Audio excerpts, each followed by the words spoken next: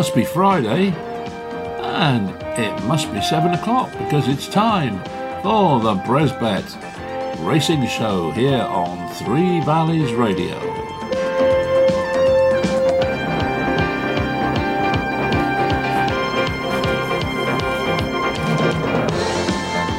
We've got all the regulars on the show tonight. Gavin will be here, Jamie Snowden, Mick Schofield, Dave Wilson, Colin Brown, you name it, they'll all be here. And we'll be able to look at the King George, which was one hell of a race, that's for sure. Bit of a surprise result, though.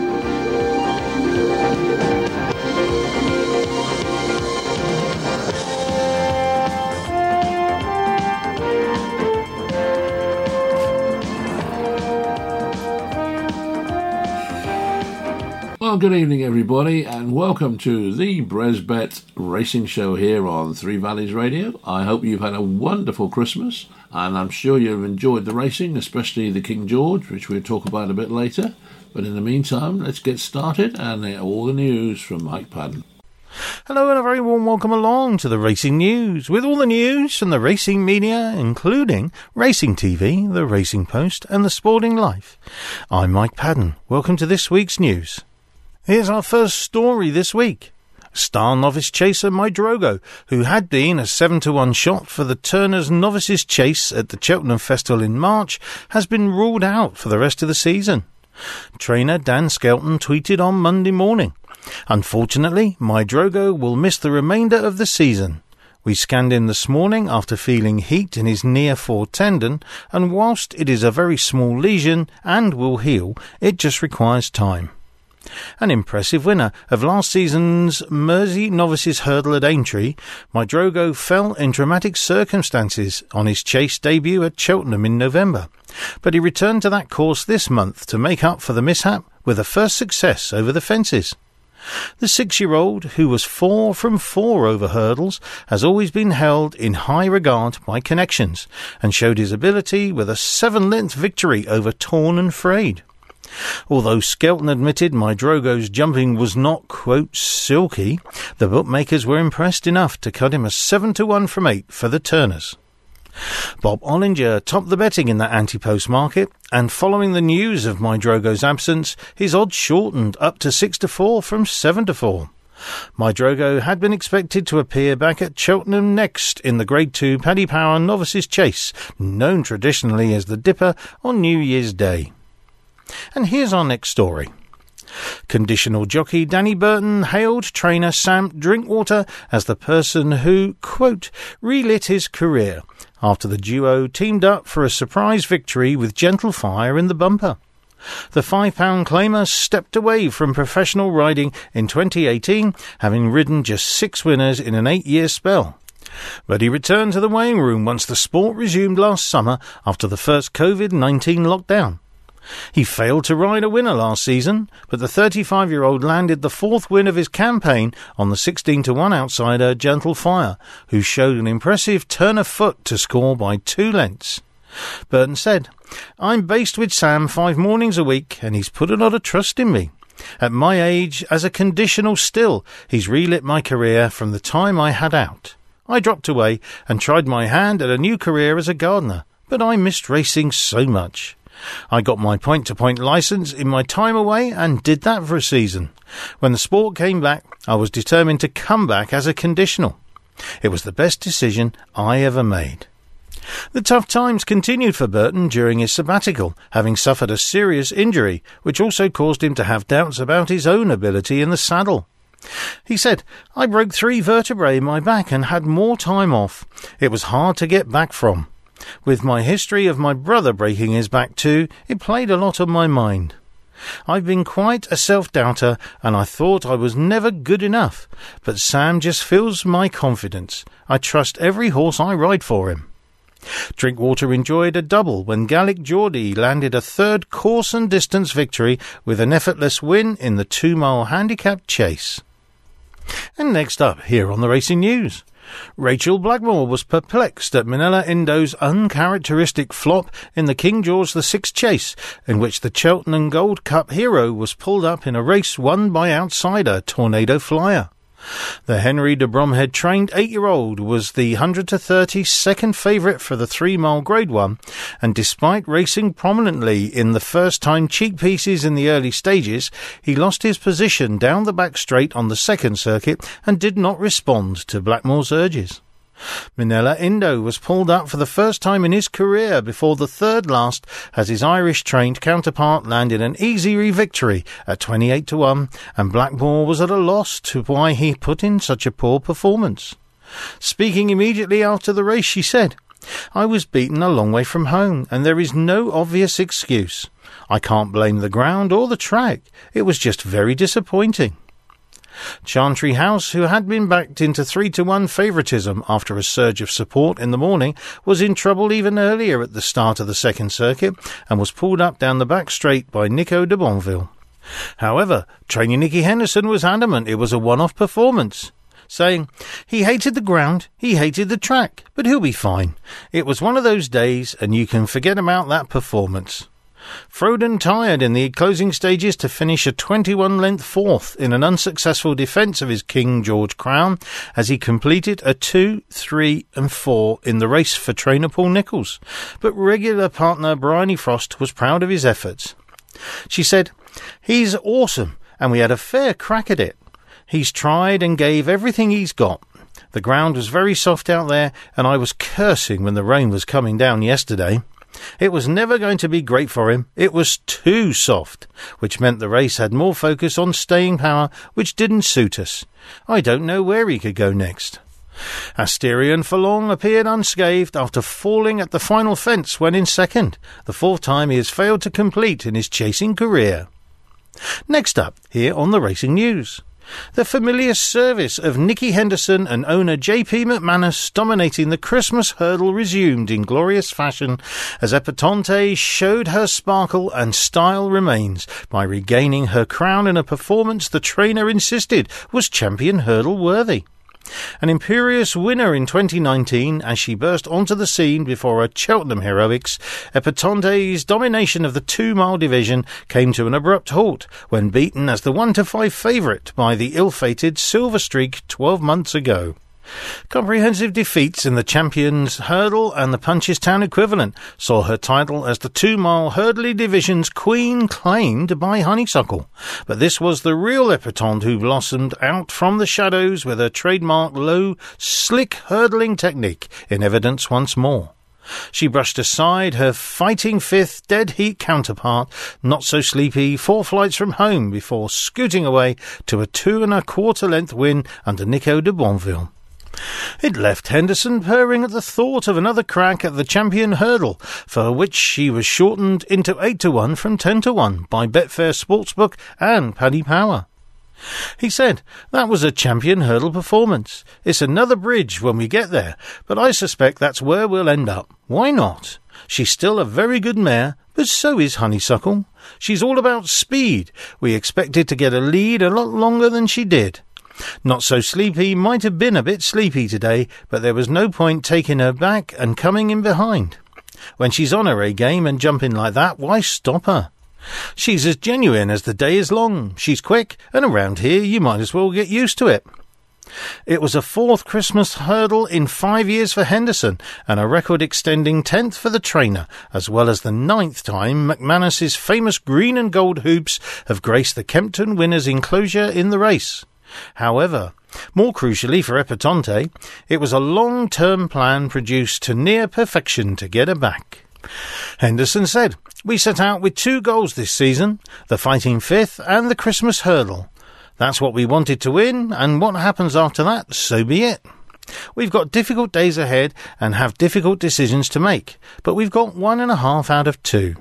We had to mend bits of her in the summer, and it's worked. She's back to herself." De Bonville proved the perfect soper sub for Epatante, with regular rider Aidan Coleman forced to the sidelines following a suspension he picked up this month. De Bonville said, "I was happy enough, and it didn't go to plan tactically. It was a messy race. She was quite happy bowling away and jumped for fun. I thought she was very good and exceptional at the last. It's unfortunate Aidan's not here today, but I'll take what I can get."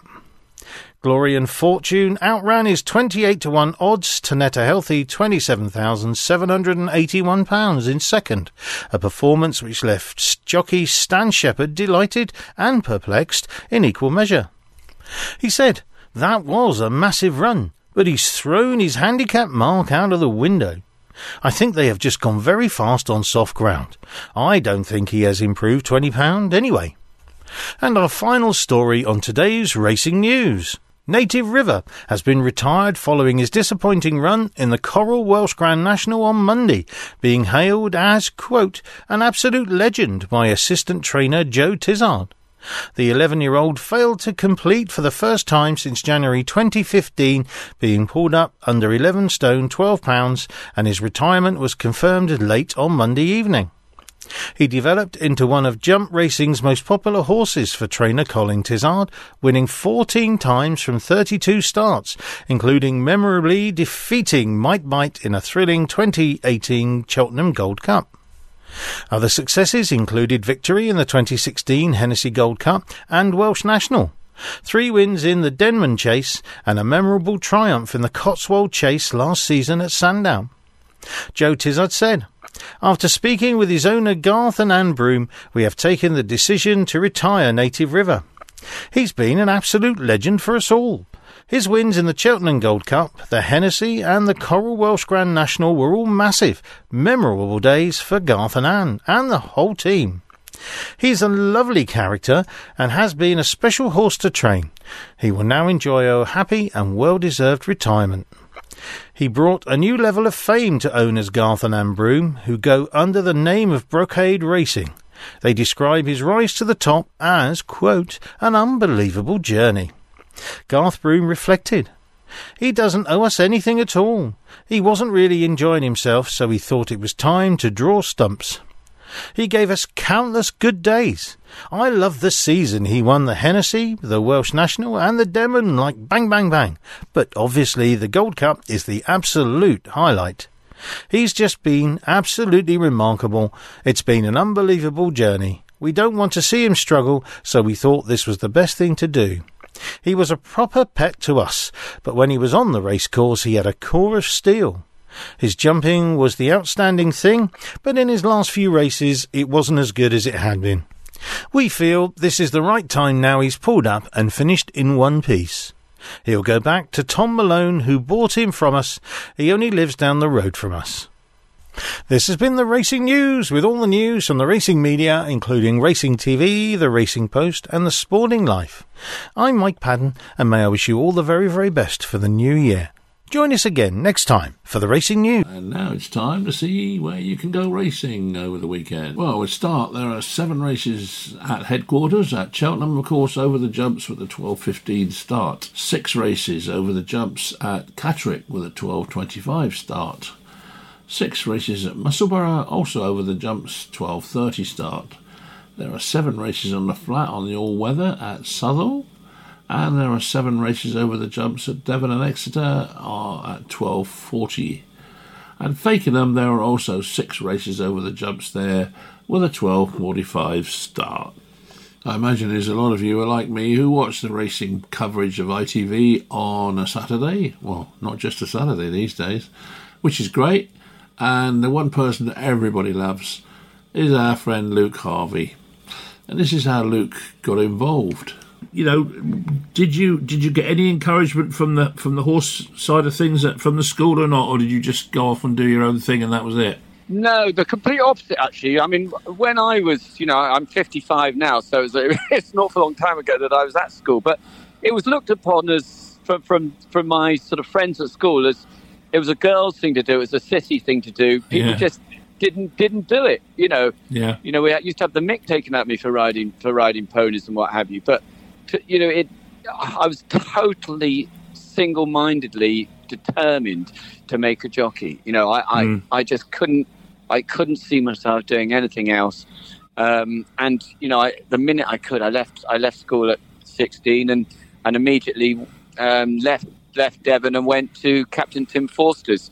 Moved into the lads' hostel because I'd never been away from home. I can't remember ever spending a night away from Luttrell Farm where we lived. Yeah. So to go up there was quite a shock to the system.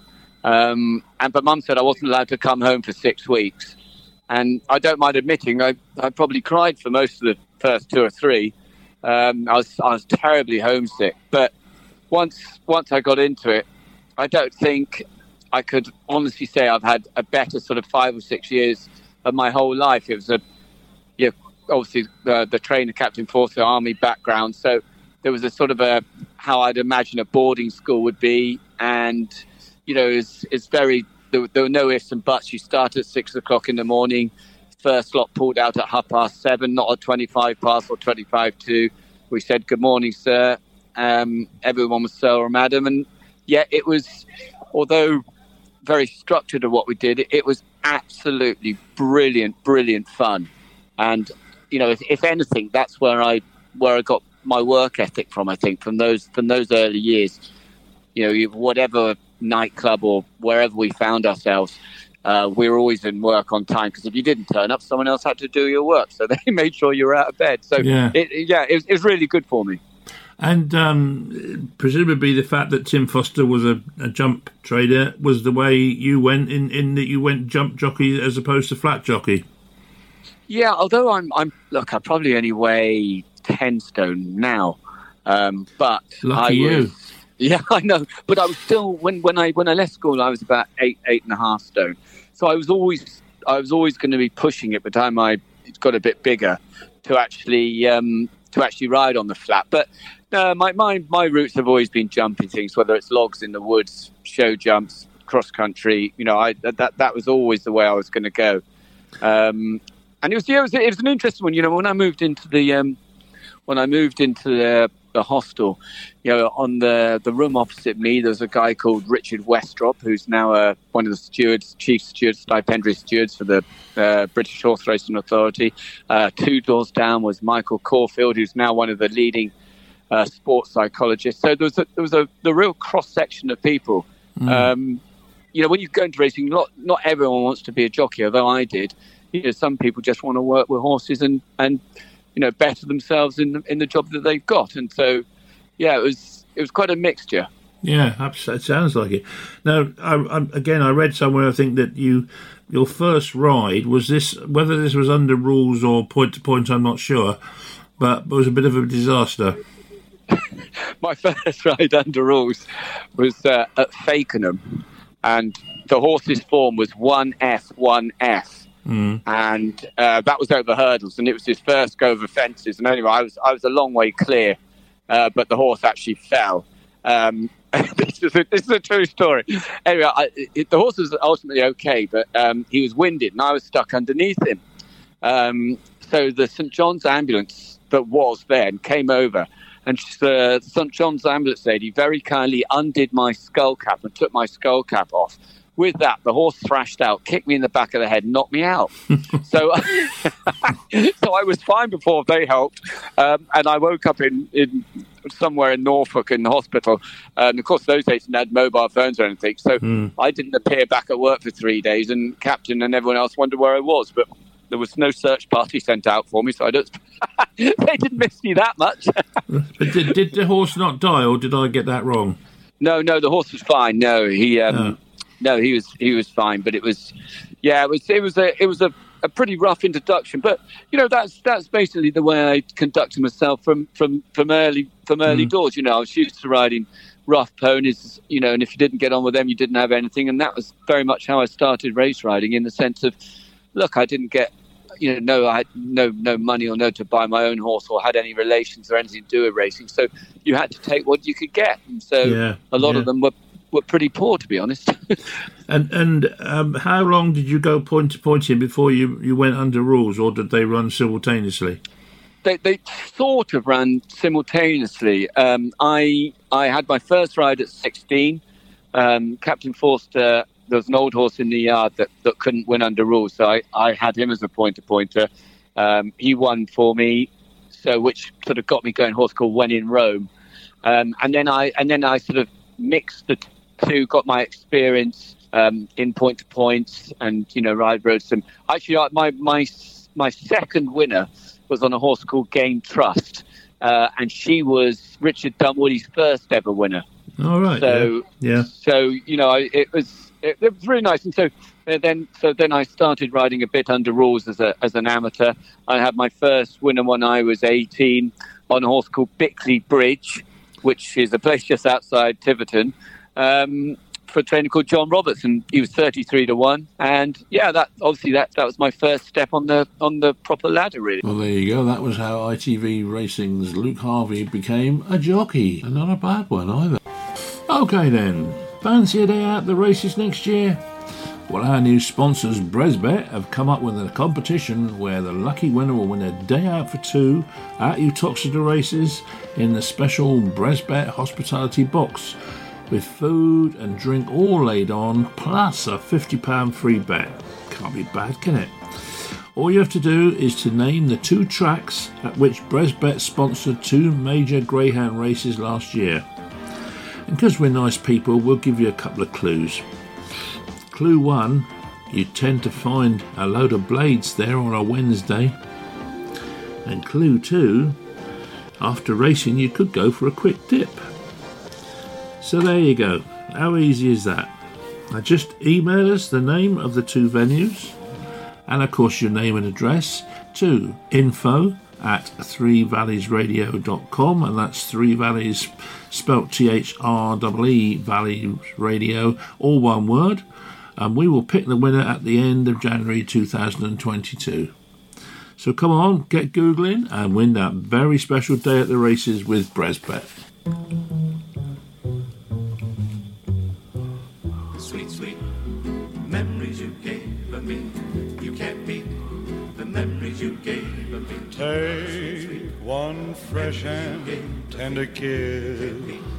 The memories you gave me. At one stolen night of bliss. You can't beat the memories you gave me. Yeah, memories. This is what this little section of the show is all about. We are going to try over the next few weeks to resurrect some memories for you with some of the classic races over the last 30 odd years. We will replay the commentaries and then we'll get in touch with the jockeys and have a chat with them and see what they remember about the race. Last week we started off with the first one, which was Floyd, which we did with our own Colin Brown, and as the weeks go by we will try and tie up with the leading race that particular weekend as well if we can. So make sure you keep joining us at 7 o'clock on a Friday night for the racing show, and roughly about halfway through the show we will be doing our memories feature, which I hope you'll like. 3 little kids for the flavour. Well, this week it won't be much of a memory because it was only last week that the race was run, but we thought as a change we would do this year's King George, and as one of our regular guests in Gavin Sheehan very nearly got to the winning post first, we thought we'd have a chat with Gavin about how he came up into third place on St Calvados. The Ladbrokes King George with Richard Hiles. So lining right up across the course, you can see those first two fences. They'll be ahead of them, and they're fanned right out. They've got about 3 furlongs or so before they'll turn right. 2 fences in a straight line. A hush falls over Kempton. You'll probably hear the crowd roar when they go away. Expectation high here. King George back in front of crowds. It is who leads them almost at a gallop through the start. That's how fast they're heading off early. Asterion for Longe, Manila Indo right in the firing line in those cheek pieces. Clan des Obeaux is fourth as they arrive at the first of the 18 fences. Manila Indo and Frodon lead them over it. Tornado Flyer, now that colour change of green and white, made a slight mistake. Frodon and Manila Indo are really burning over the first couple of fences. Asterion for Longe races in third, with Lost in Translation, Clan des Obeaux and Chantry House effectively making a line of 4. Behind those is Mr. Fisher, then Tornado Flyer, and last of all is St Calvados.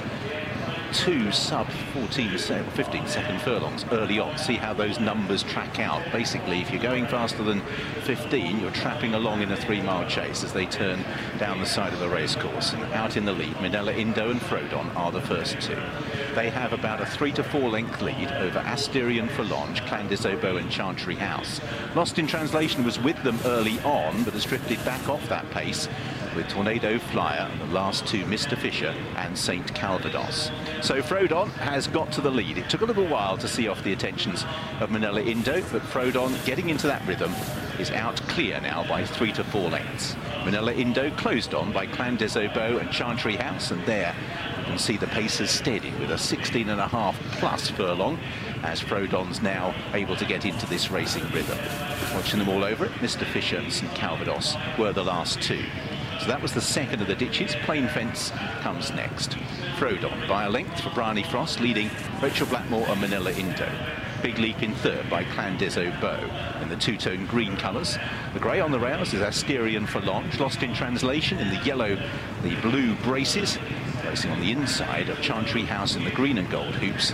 And the back three are Tornado Flyer, green and white diamonds, red, green and white for Mr. Fisher, and light blue and red for St. Calvados, who's last of the King George field, who are completely intact as they make their way up the home straight for the first time.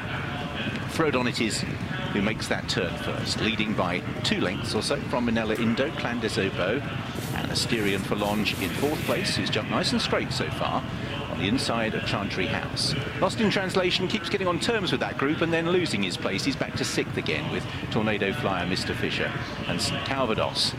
Frodon popping away out in front. A slight mistake by Mr. Fisher, his second of the race, as Frodon heads down towards the last.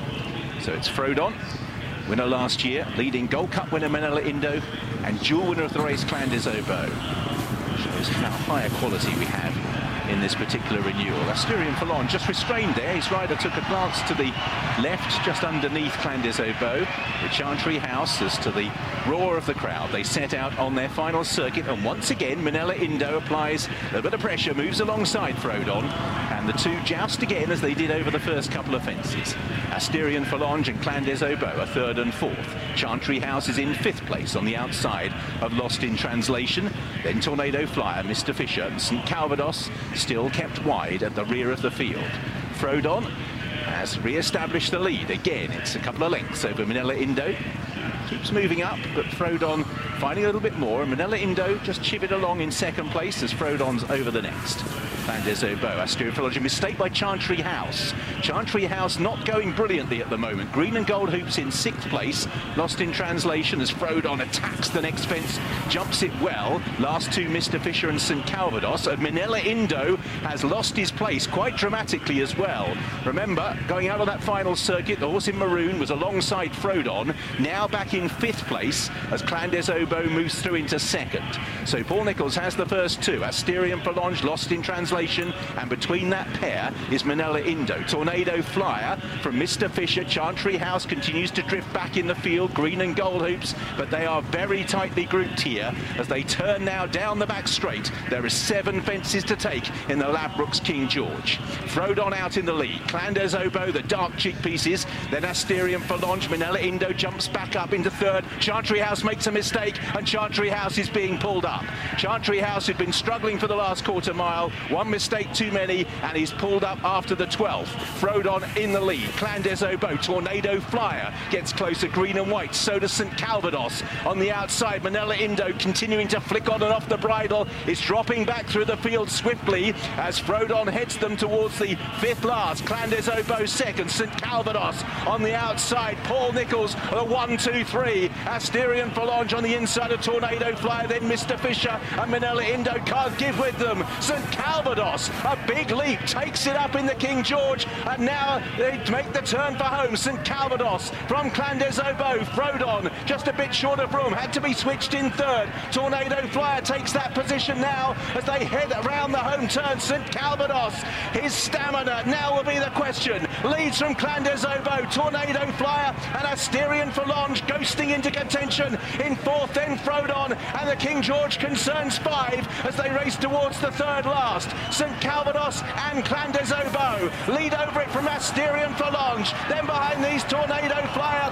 and it's Clan des Obeaux who finds more going to the 2nd last. Tornado Flyer down the outside for Danny Mullins, throws down the challenge. Clan des Obeaux and Tornado Flyer from Asterion Forlonge. Lange, and it's Tornado Flyer who moves through to the lead, pursued by his stable companion, Asterion for Lange, then Clandes Oboe, heading down towards the final fence in the King George. It's Tornado Flyer from Asterion for Lange, who lands steeply and falls when in second, but it's Tornado Flyer who is coming home clear to land the Ladbrokes King George for Danny and Willie Mullins. Tornado Flyer beat Clandes Oboe, St Calvados in third place, then behind these was Frodon, lost in translation. Asterion for Lange is up on his feet okay. When he gets tired, he just can't find a leg. He's fine, his rider's okay as well, Brian Cooper. Mixed fortunes for the Willie Mullins horses at the final fence, but Wow, well, what a finish that was, and I must admit I was getting really excited when Gavin moved into the lead on St Calvados, but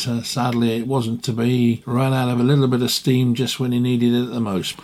Now, at this point, we had hoped to have a chat with Gavin Sheehan, as we normally do most weeks, but those of you who are watching the racing this week will know that Gavin had a nasty little fall on high stake at Newbury, and Gavin was a little bit shaken and he didn't really want to have to come on the radio after that. So for the moment we've left that in abeyance, and we will catch up with Gavin sometime and we can have a chat with him then. So I'm sorry about that. Put it down to the vagaries of National Hunt Racing.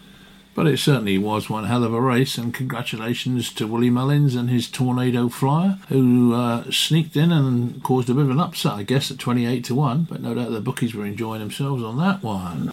But nonetheless, well done to Gavin Sheehan and, of course, Paul Nicholls, who trained the horse, St Calvados, and a very creditable third for him. And then, of course, the day after, we had the Welsh Grand National, and congratulations to Sam Thomas for having a local winner over at Chepstow in the shape of I Will Do It. Well, now it's time to catch up with our regulars, and we're going to start off with Nick Schofield. Well, good afternoon, Nick. I hope you've had a very good Christmas and a nice, peaceful one. Yeah, good afternoon and happy Christmas to you all. Yeah, a very enjoyable time and busy with racing. So, yeah, all very good, really. Absolutely. And not a bad Christmas return, really. Where was it? 5-star Getaway. Nice winner for you on the 27th at Kempton. And then a third and a fourth as well. So that must have been a good day, really, one way and another. Yeah, all very good. It was a lovely performance from 5-star Getaway to win a big handicap like that. So, yeah, no, very pleasing, and we got a busy few days ahead, so I'm looking forward to the new year. Yeah, absolutely. Must have been a bit disappointed in Sky Pirate, though. Oh, no, it's a phenomenal run in Greybon Company. Was it? Obviously, on a track that's right-handed, he's better left-handed on ground than too soft, and we're only beaten 2 lengths by a Tingle Creek winner, so, you know, hell of a performance, picked up a good bit of prize money, and, you know, all things considered, it was better than expected. So very, very, very happy with him. Oh, that's good then. That's all right. So now looking forward a little bit, you've got one tomorrow at Haydock, Rockaden. How does that look? Yeah, lovely horse. There's a big race in him. Whether it's tomorrow, I'm not sure, but I'm sure there'll be a nice race with him throughout the year, and 3 chances at Warwick the next day, and then I think we head to Cheltenham on Saturday, New Year's Day. So, yeah, it's all go, really. Yeah, and the 3 on at Warwick, any of those got a good chance of winning? Yeah, they'd all got their own chances, yeah. So, yeah, with a bit of luck on our side, hopefully, yeah, we'll get a winner there. Yeah, and what about Cheltenham? Have you got how many runs have you got at Cheltenham? Yeah, Riders on the Storm in the big race. He ran a phenomenal race at Aintree the last time, finishing second. Yeah, he's gone well at the track before. If he can put a reappearance like he did, a run like he did in his reappearance, and if he's come forward any way, then he should be bang there. It's obviously a very competitive race, but he goes there with every chance. So no going out New Year's Eve then? No, definitely not, mate. No, that's a pity, but I suppose it comes with the territory, doesn't it? Yeah, that's right. So overall, looking back on your year, was it a satisfactory one from your perspective? Yeah, definitely. We rode over 50 winners, and obviously Cheltenham Festival winner, and yeah, it's been a very good year, really, and yeah, can't complain. Lots of big winners amongst them, so yeah, really happy with it. And then, I mean, look at things now after the Cheltenham meeting. I mean, obviously, you carry on racing naturally and what have you. But is everything then geared towards Cheltenham, really? Cheltenham and Aintree, it's obviously some big meetings in January, February, but yeah, a lot of people will be saving their horses for Cheltenham. But yeah, no, it'll be all systems go to the spring then. Yeah. Well, I think everybody will be looking forward to Cheltenham, that's for sure. But look, Nick, thank you ever so much for everything you've done for us during the year. Really appreciate it, and long may it continue. So, we'll look forward to next year, and hopefully we can have some good Cheltenham winners to celebrate come March. Exactly, yeah. Be great, wouldn't it? Okay. Brilliant. Well, have a good New Year, Nick, much. and thanks, as I say, thanks very much for helping us out on the show. It helps a lot. Oh, that was jockey Nick Schofield. And now it's time to catch up with Jamie Snowden up at Lambourne. Right, well, good afternoon, Jamie. I would think it's fair to say that you had a pretty successful Boxing Day. Yeah, it was, thankfully the form of the horses have continued. Obviously, there was so 3 or 4 days with no racing prior to Christmas and what have you. So racing's resumed Boxing Day, and thankfully it's been a fruitful time since as well. Yeah, absolutely. But I mean, looking at them, you had Cornicelli second at Fontwell, which obviously was not quite what you wanted, but if you could have something else, second would do, wouldn't it, after not winning? Yeah, he the winner's a useful horse and had graded form as well. So I think the winner's pretty useful, and we've beaten the others, a fair way. So in fairness, I think it was a nice run. Yeah, and then Kiltelly Bridge, which I watched on the TV, and I thought it was a brilliant run, really, considering the company he was in. Running in a Grade 1 there for the first time, he ran very well to finish third and picked up some decent prize money for his efforts. Yeah, absolutely. And then of course we had Represented Bob, which thankfully I backed, and he won well. Good. I'm glad you backed Mady. That was lovely. Yeah, unfortunately I backed another one as well, but it didn't. The other one, what was it? Midnight something. Midnight Centurion, yeah, he didn't jump very well, unfortunately. Gave it away. He finished fourth, didn't jump very well. But Representing Bob remains unbeaten over fences, which is great. Yeah, and talking of representing Bob, I see, looking at the entries for the next few days, you've got him down for certainly for a couple of races. I'm presuming he's not going to run in every one, but which ones is he more likely to run in, do you think? I think we'll probably take our time. I put those entries in before we ran yesterday, so I should imagine we'll probably just take our time, abide ourselves with a bit of patience and wait for the right opportunity, probably in February time. We'll give him his flea back in January, give him an easier time of this, and he's only a 5-year-old, so he's got plenty of time. Yeah, quite. And then looking at tomorrow, you've got Thomas McDonough at Haydock. Is that running? Thomas McDonough and Valamix go to Haydock, and All Right Jack goes to Fontwell. Goes to Taunton. Taunton, yeah. All going then. Any good, any chances there? Yeah, I mean they'll all be relatively big prices, I have to say, AD. That's not to say that they won't have chances. All right Jack obviously won earlier on this season. He stepped up in trip at Newbury and ran okay the last day, and he runs in a competitive race. He's off a high enough handicap mark, but he'll have half a chance of a place at a big price. Thomas McDonough, he slightly lost his way. He lost his confidence in the Grand Sefton over the Grand National fences, so he's on a little bit of a comeback sort of mission, as it were. Yeah. And Valamix, he didn't run that well first time out in a bumper, but that was on good ground in a sort of a falsely run race. He runs on vastly different ground this time around, heavy ground at Haydock. So I'd like to hope for a decent result, but again, he'll be a big price. And then one runner at Cheltenham on Saturday, Stony Mountain, is that still running? Yeah, Stony Mountain, all being well, he's going to go to Aintree on New Year's Day. Cheltenham on New Year's Day. Yeah. And I think no anxiety will probably head up to Catterick on New Year's Day too. Oh, right. Okay. So at the moment, then, all looking pretty positive.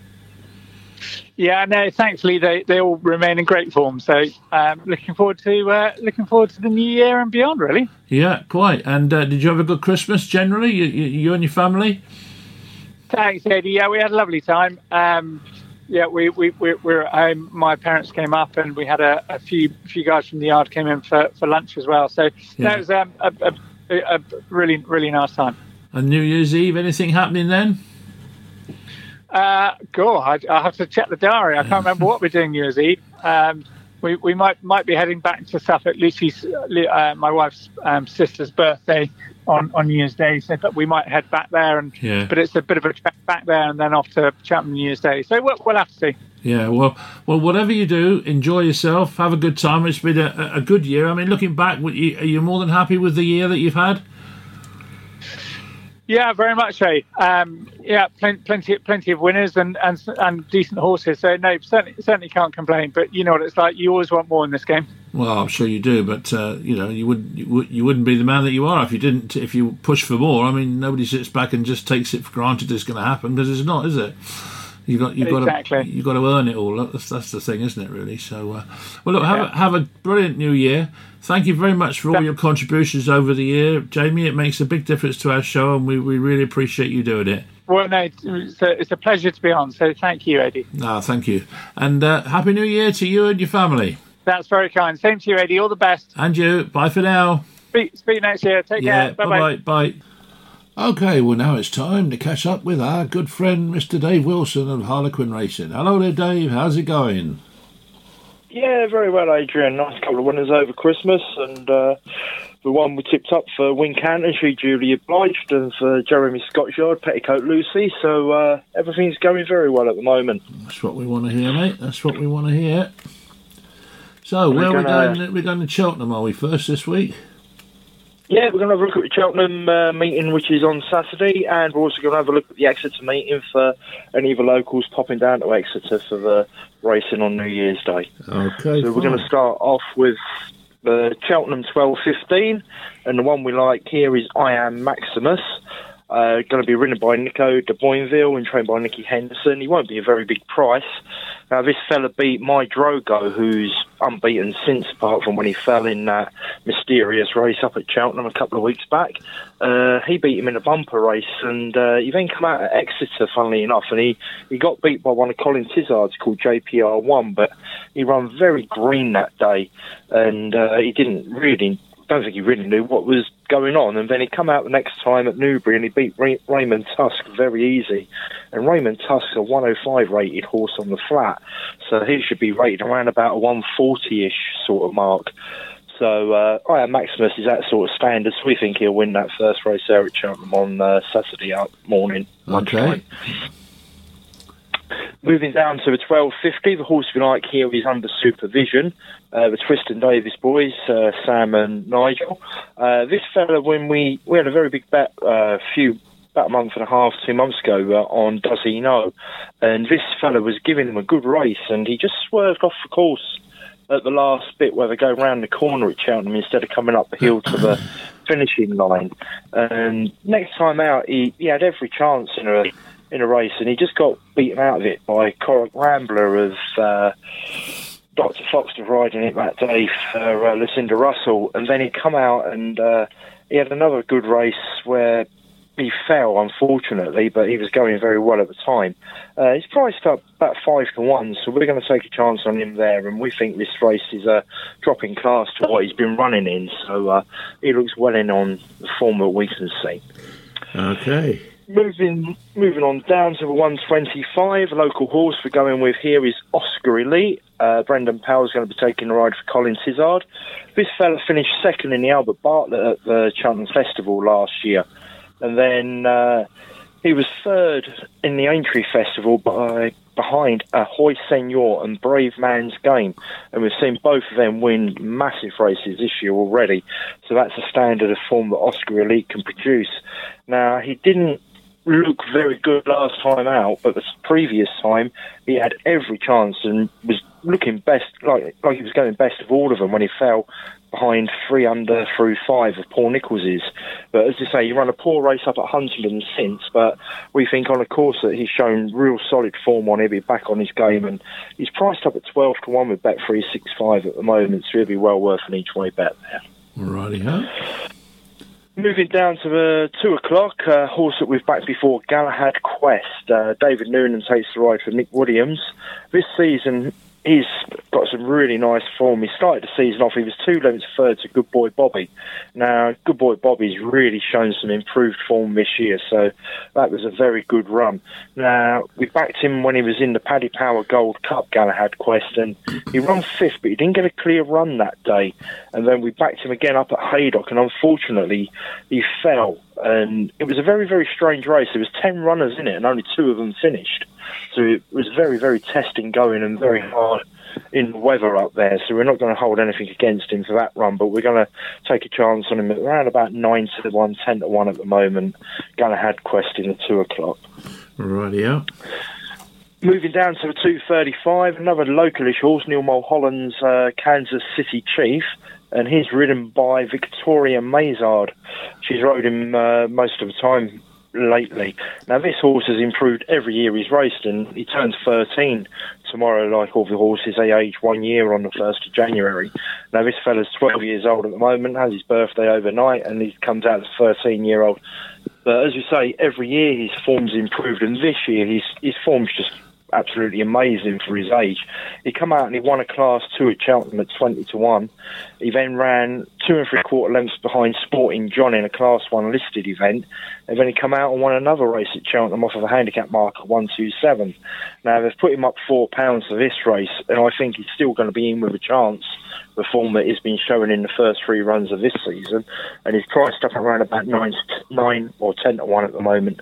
Kansas City Chief there in the 2:35 race. Okay.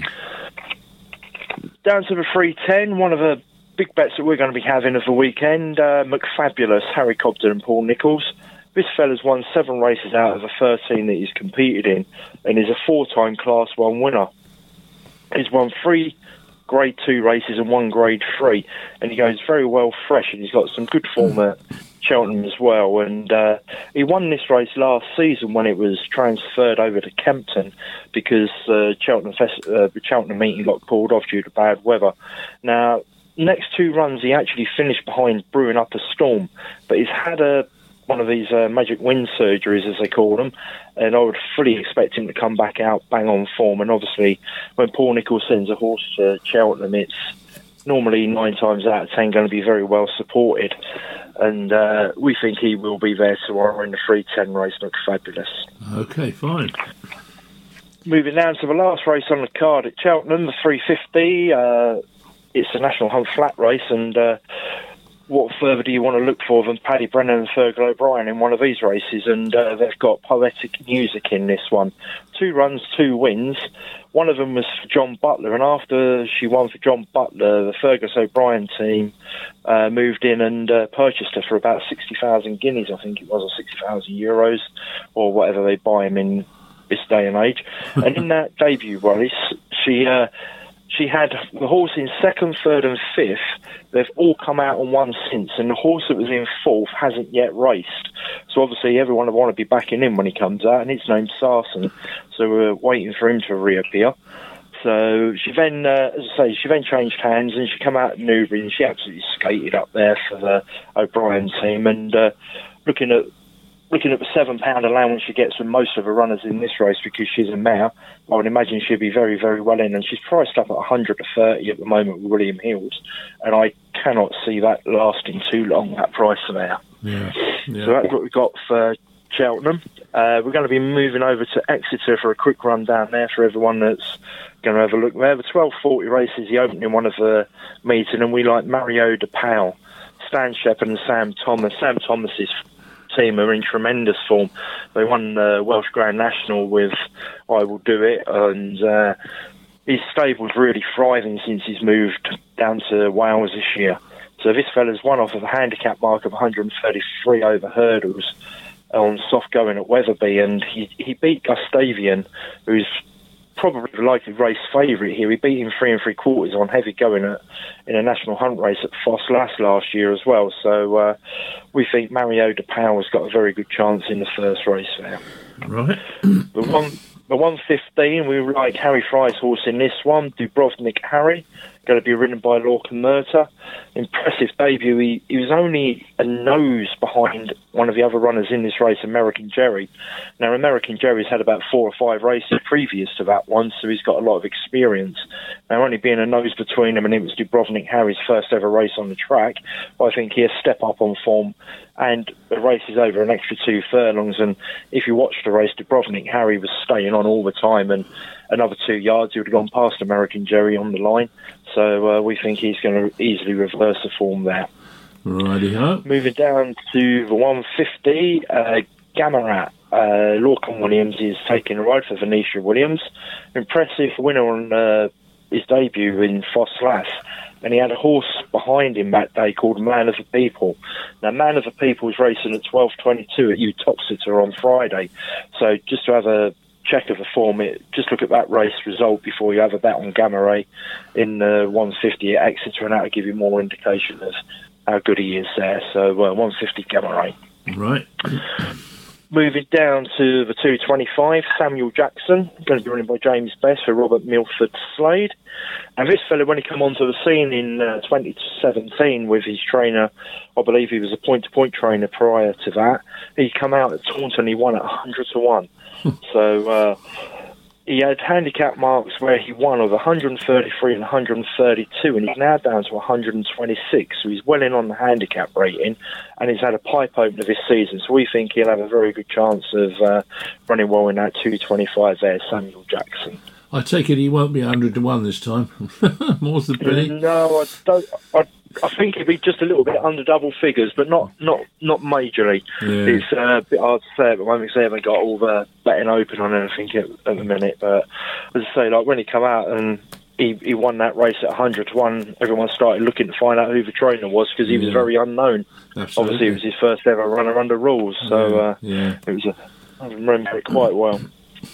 Moving on down to the 3 o'clock, horse in here, Keep Rolling. Miguel Nolan's taking a ride for Philip Hobbs. This is owned by Mick Fitzgerald. If you watch racing channels, you'll see Mick giving commentary on the jockeys, and he's one of the jockey trainers as well. He helps all the young jockeys out. This is one of his racing club horses.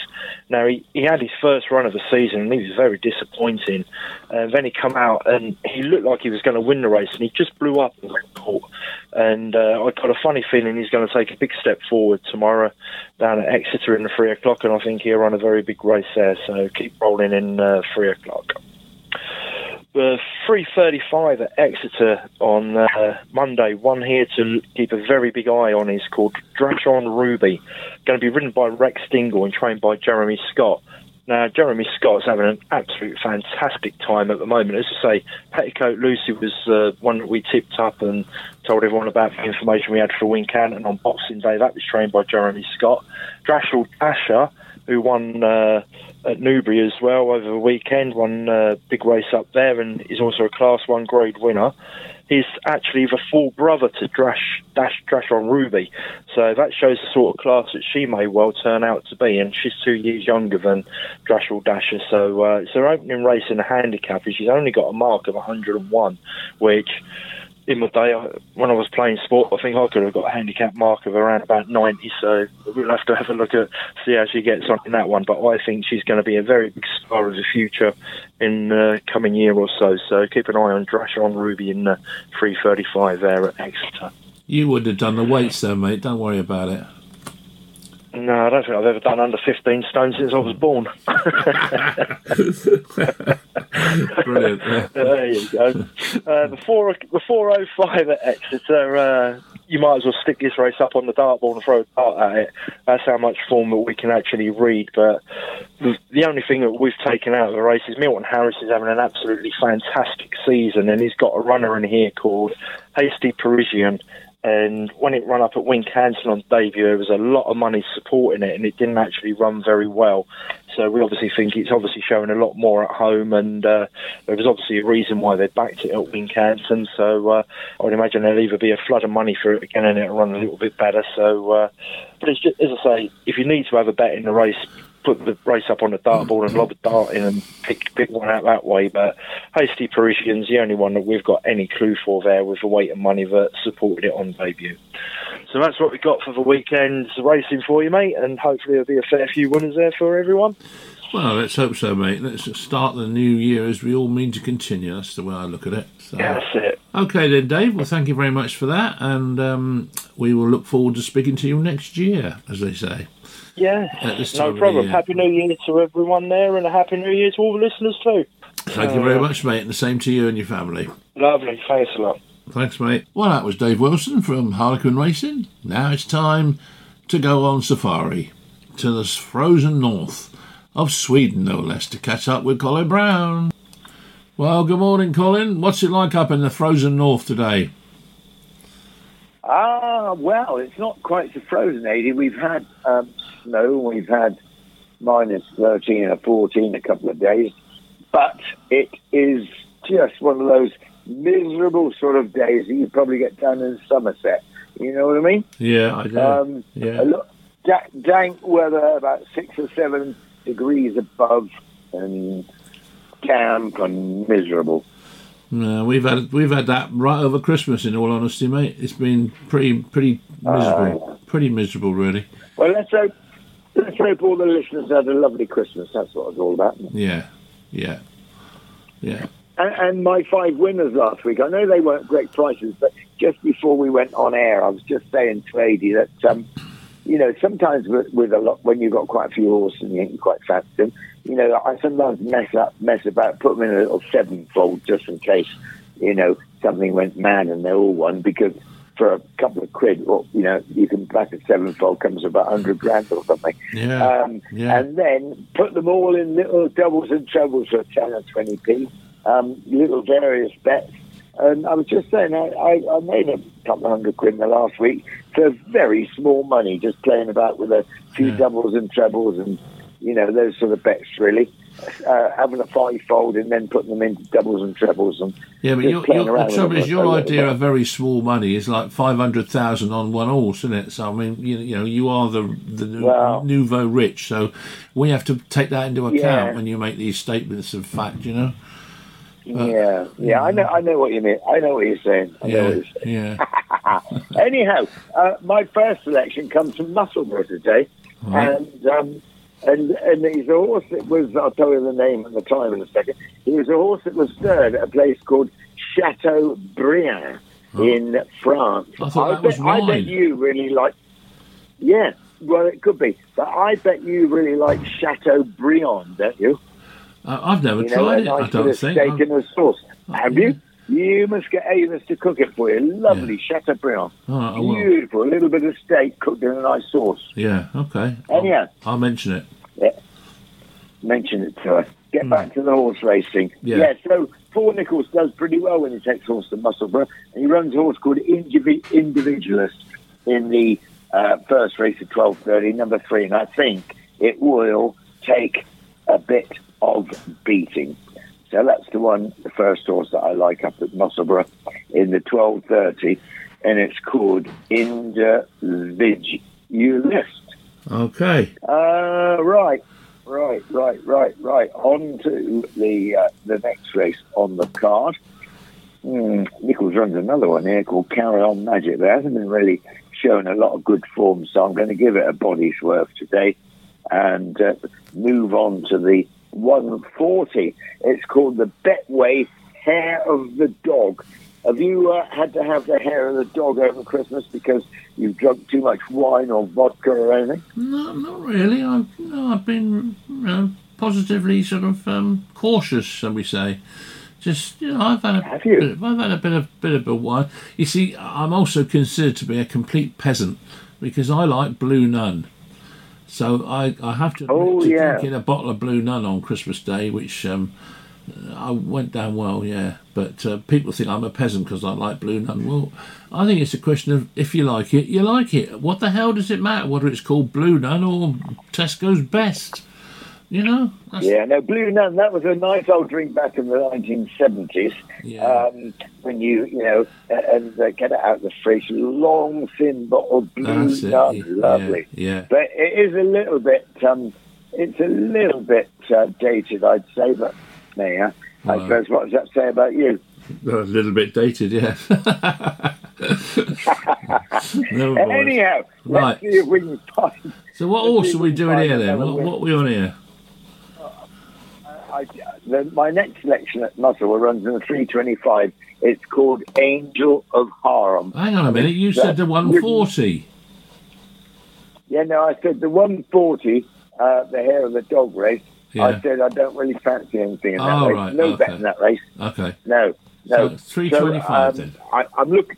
Yeah, 325. Just a couple of bets up at Musselburgh. It's 325. There's a horse called Angel of Harlem, and it's trained by Ollie Murphy, a guy, I can't pronounce the name actually because it's Irish jockey.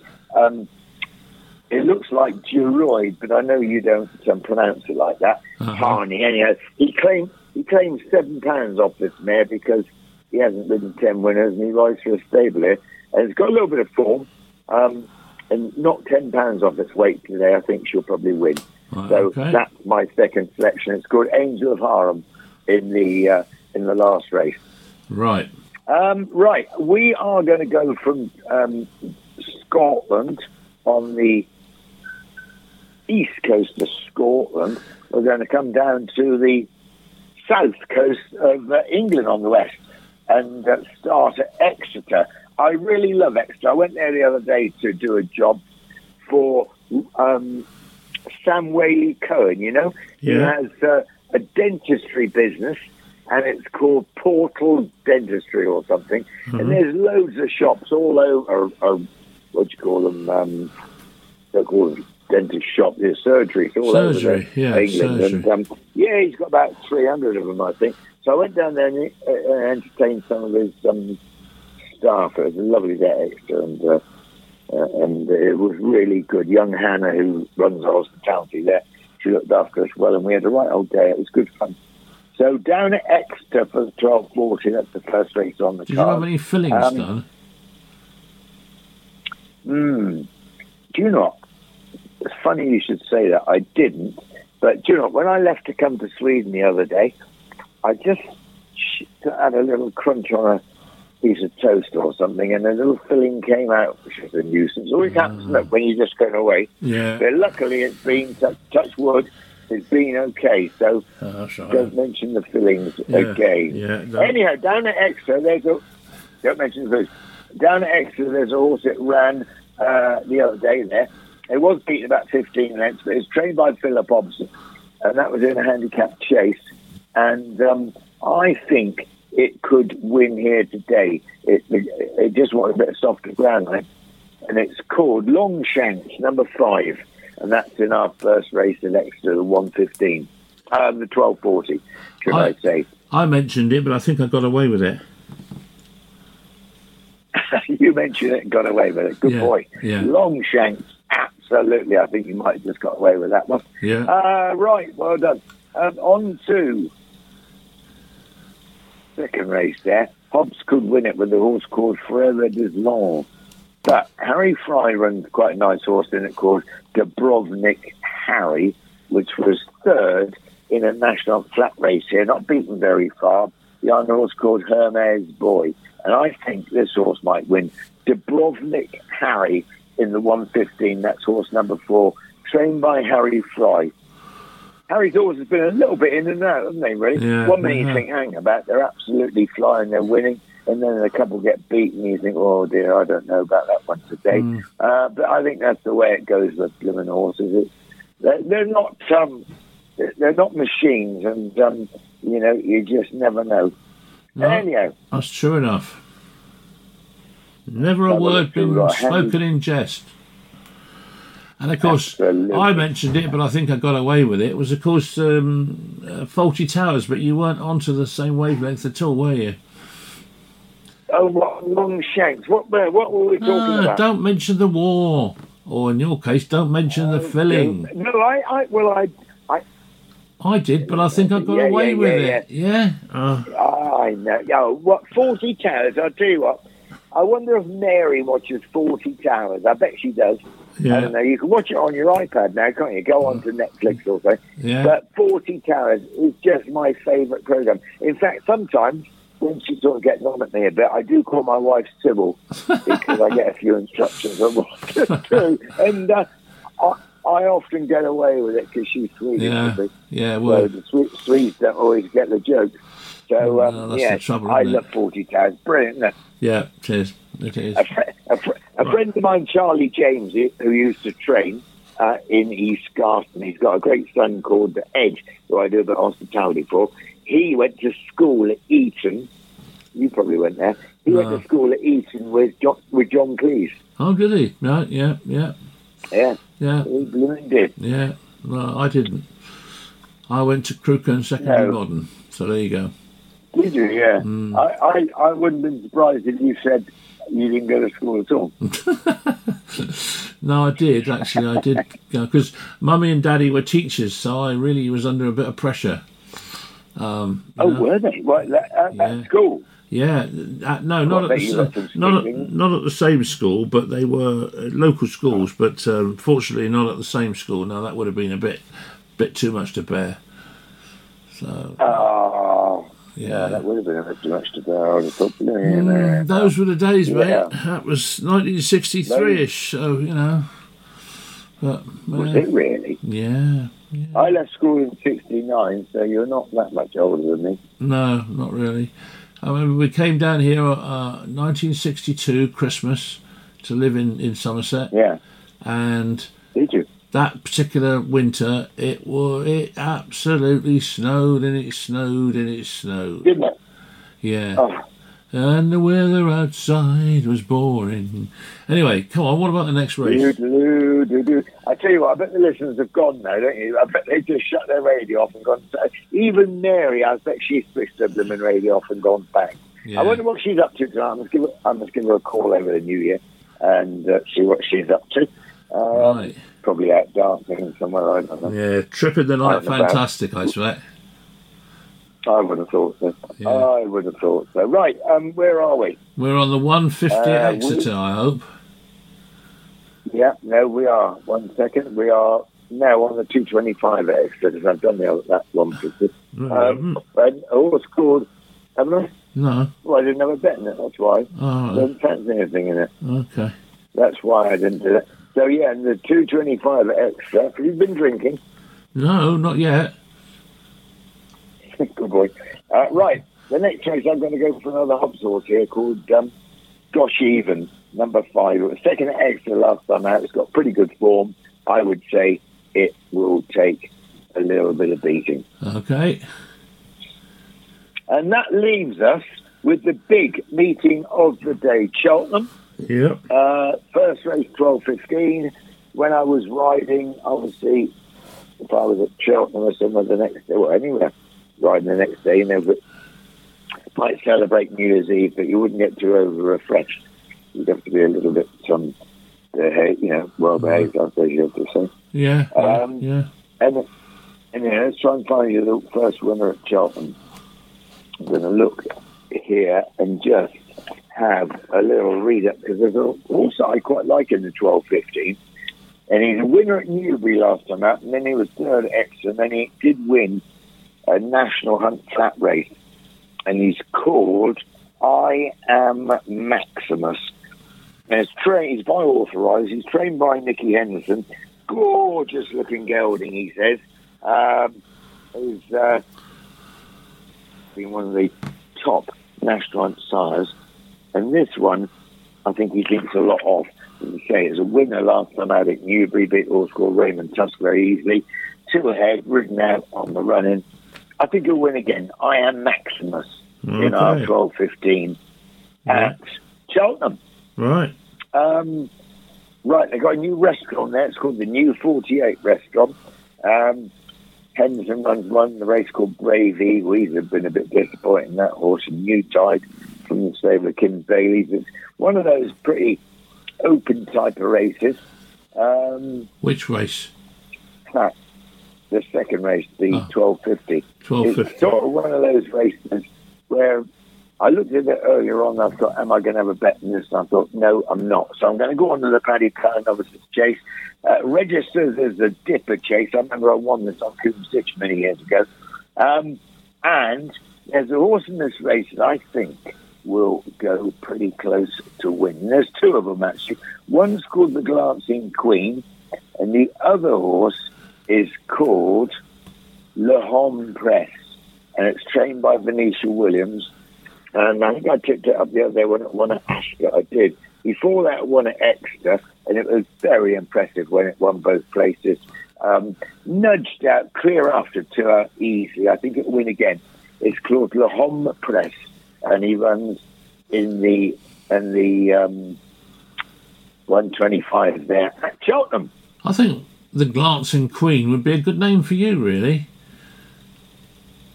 Queen, yeah? I think, yeah, the Glancing Queen has got a certain ring to it, I think, you know. I think you should seriously consider adopting that. Yeah, I think you're right, actually. Well, I'm a big Queen fan, as in Her Majesty. And also, years ago, of course, it's over 20 years ago since Freddie Mercury died, but, I'm a great fan of Queen. Are you? I prefer other bands, put it that way. Do you? Yeah, they're okay. I mean, I don't sort of hate them or anything. There are just other bands that I prefer. Oh. So there, let's shut that bloody conversation line off like a shut door. Shut that up. Yeah. Right away. Right. I am looking at a race which I don't like that much, and that's the 2 o'clock. I think it looks a very difficult race. It's one of those races where anything could win it. So I'm going to give it a miss. Okay. And we're going to move the 235. It's a handicap hurdle. This is a little bit more up my street. And there's one or two decent horses in this. One of them, of course, is a horse called Botox Has. Well, you've had a load of that, haven't you, Botox? That's right up your street. Load of Botox I've had. Loads. And Botox Has, this is for the cheek pieces. It's got the cheek pieces on. Botox Has, it's brilliant. I think it's a horse that's got a great chance. Botox Has, and it runs in the 335 at Cheltenham. So that's my selection there. You'll make Gary Moore again. I see you. Definitely you've got something going on there. I reckon so. Yeah, but look at all the winners I gave you last week. You had 2 or 3 winners down there. I think most of them up, I think. Yeah. Oh, on to the 310. The Rail Kill Hurdle. Do you know why it's called that? No. I presume it's named after a horse called Rail Kill. Yeah, you're right, actually. It was trained by David Nicholson, Rail Kill. Doug Wood used to ride it. Anyhow, that's the race that it's named after. And I won this race actually many years ago on a horse called Buckby that was trained by David Ellsworth. And Buckby's she was a good mare, actually. I was talking to, the owners are dead now, sadly, Anne and Jim Torrey, but I was talking to their daughter the other day. And they live in Winterbourne, Kingston, a place down in Dorset. And they bred Buckby, and she was a great mare. She was buried in their grounds, their farm there, along with Coombs Ditch. So she won this Rail Kill Hurdle a few years ago.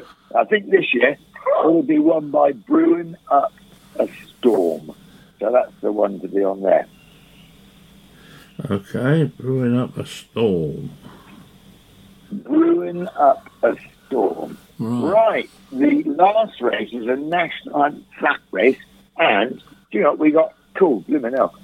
We have got trainers like, it's a junior national bumper, so basically for 3-year-olds, so your last 3-year-old of the year, because there'll be every horse on the 1st of January becomes 4. And I think that should be the same with people, really. Instead of having birthdays all spread out all over the year, everybody had their birthday on the 1st of January, get it over with, have a good old party. That's the end of all that stupidness. And that's what I reckon. Anyhow, Alwazar, Archie Watson's won a couple of bumpers. Then we got Eve Johnson Horton in the race, the Shining Moon. We got Andrew Bording with a horse called Beyond Boundaries.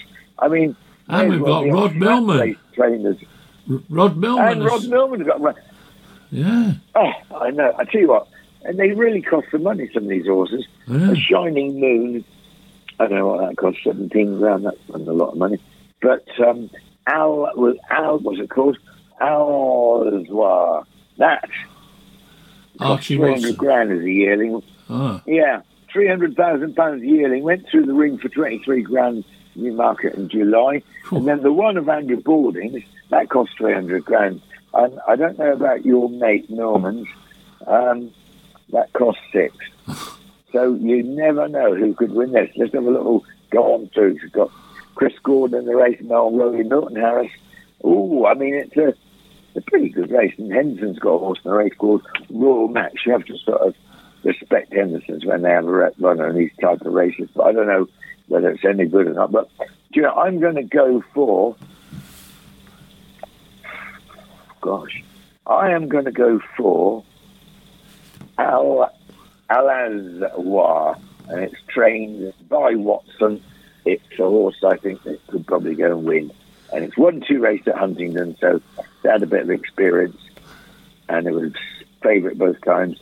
Well, it was third at Huntingdon last time, shall I say, before they had won. So I reckon that's got a big chance. But I suppose you have to really respect Andrew Balding's as well, the one that cost an awful lot of money as a yearling, and that is called Beyond Boundaries. In fact, I'm going to change my mind and go for Beyond Boundaries. And King Power Racing owns it. Sean Byrne rides it. That's what I'm going for. Beyond Boundaries. Beyond Boundaries, number 3 in the last race. And that is it, listeners. Happy New Year to you. Have a great, great time. Don't get too over-refreshed. Mary, Happy New Year to you. Yeah, G, absolutely, Mary. You're going to come on the show next year. Or this year. Well, next year, whatever. We're going to get that sorted. Definitely going to get that sorted, and then we will really turn you into an absolute showbiz icon, I'm telling you. Absolutely. That's exactly what we will do with Mary. Yeah, no doubt about it. No doubt about it. All the friends will be listening to you on the radio. So that's it then, is it, Colin? That's it for this year. That's it. That is it for this year, old boy. Happy New Year to you, and I hope, as I say, your listeners have a lovely, lovely New Year. Look forward to speaking to you next week for getting into the New Year. We've got to get sorted and get going. Yeah, we certainly have. Although we've got a few things lined up, which I will discuss with you off air. Okay, we will do that. Okay. Good to speak to you. And you. Happy New Year to you. Well, there we go. That was Colin Brown there up in Sweden with his skis and his snow, getting ready for a bit of a jolly tonight. So thank you, Colin, for all your help during the year. And that basically brings us to the end of the show and the end of the year, because, of course, it's New Year's Eve today, and you lot will be all out having a good old time while I should be watching John Wayne. So there we go. Boring, I know, but... well, when you get old, you start doing these things, really, don't you?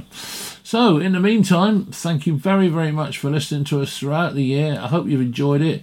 Keep it up next year, and don't forget Bresbet's competition, where you can have a free day in the Bresbet Hospitality Box in Uttoxeter next year, together with a £50 free bet, all the food and all the drink that you can eat, so it can't be bad. But then, until then, we will join you, of course, next year, but also next week. And don't overdo it, but have a good time. And until then, this is Sadie Hopper saying thanks ever so much for listening, and we'll join you next week. Bye-bye.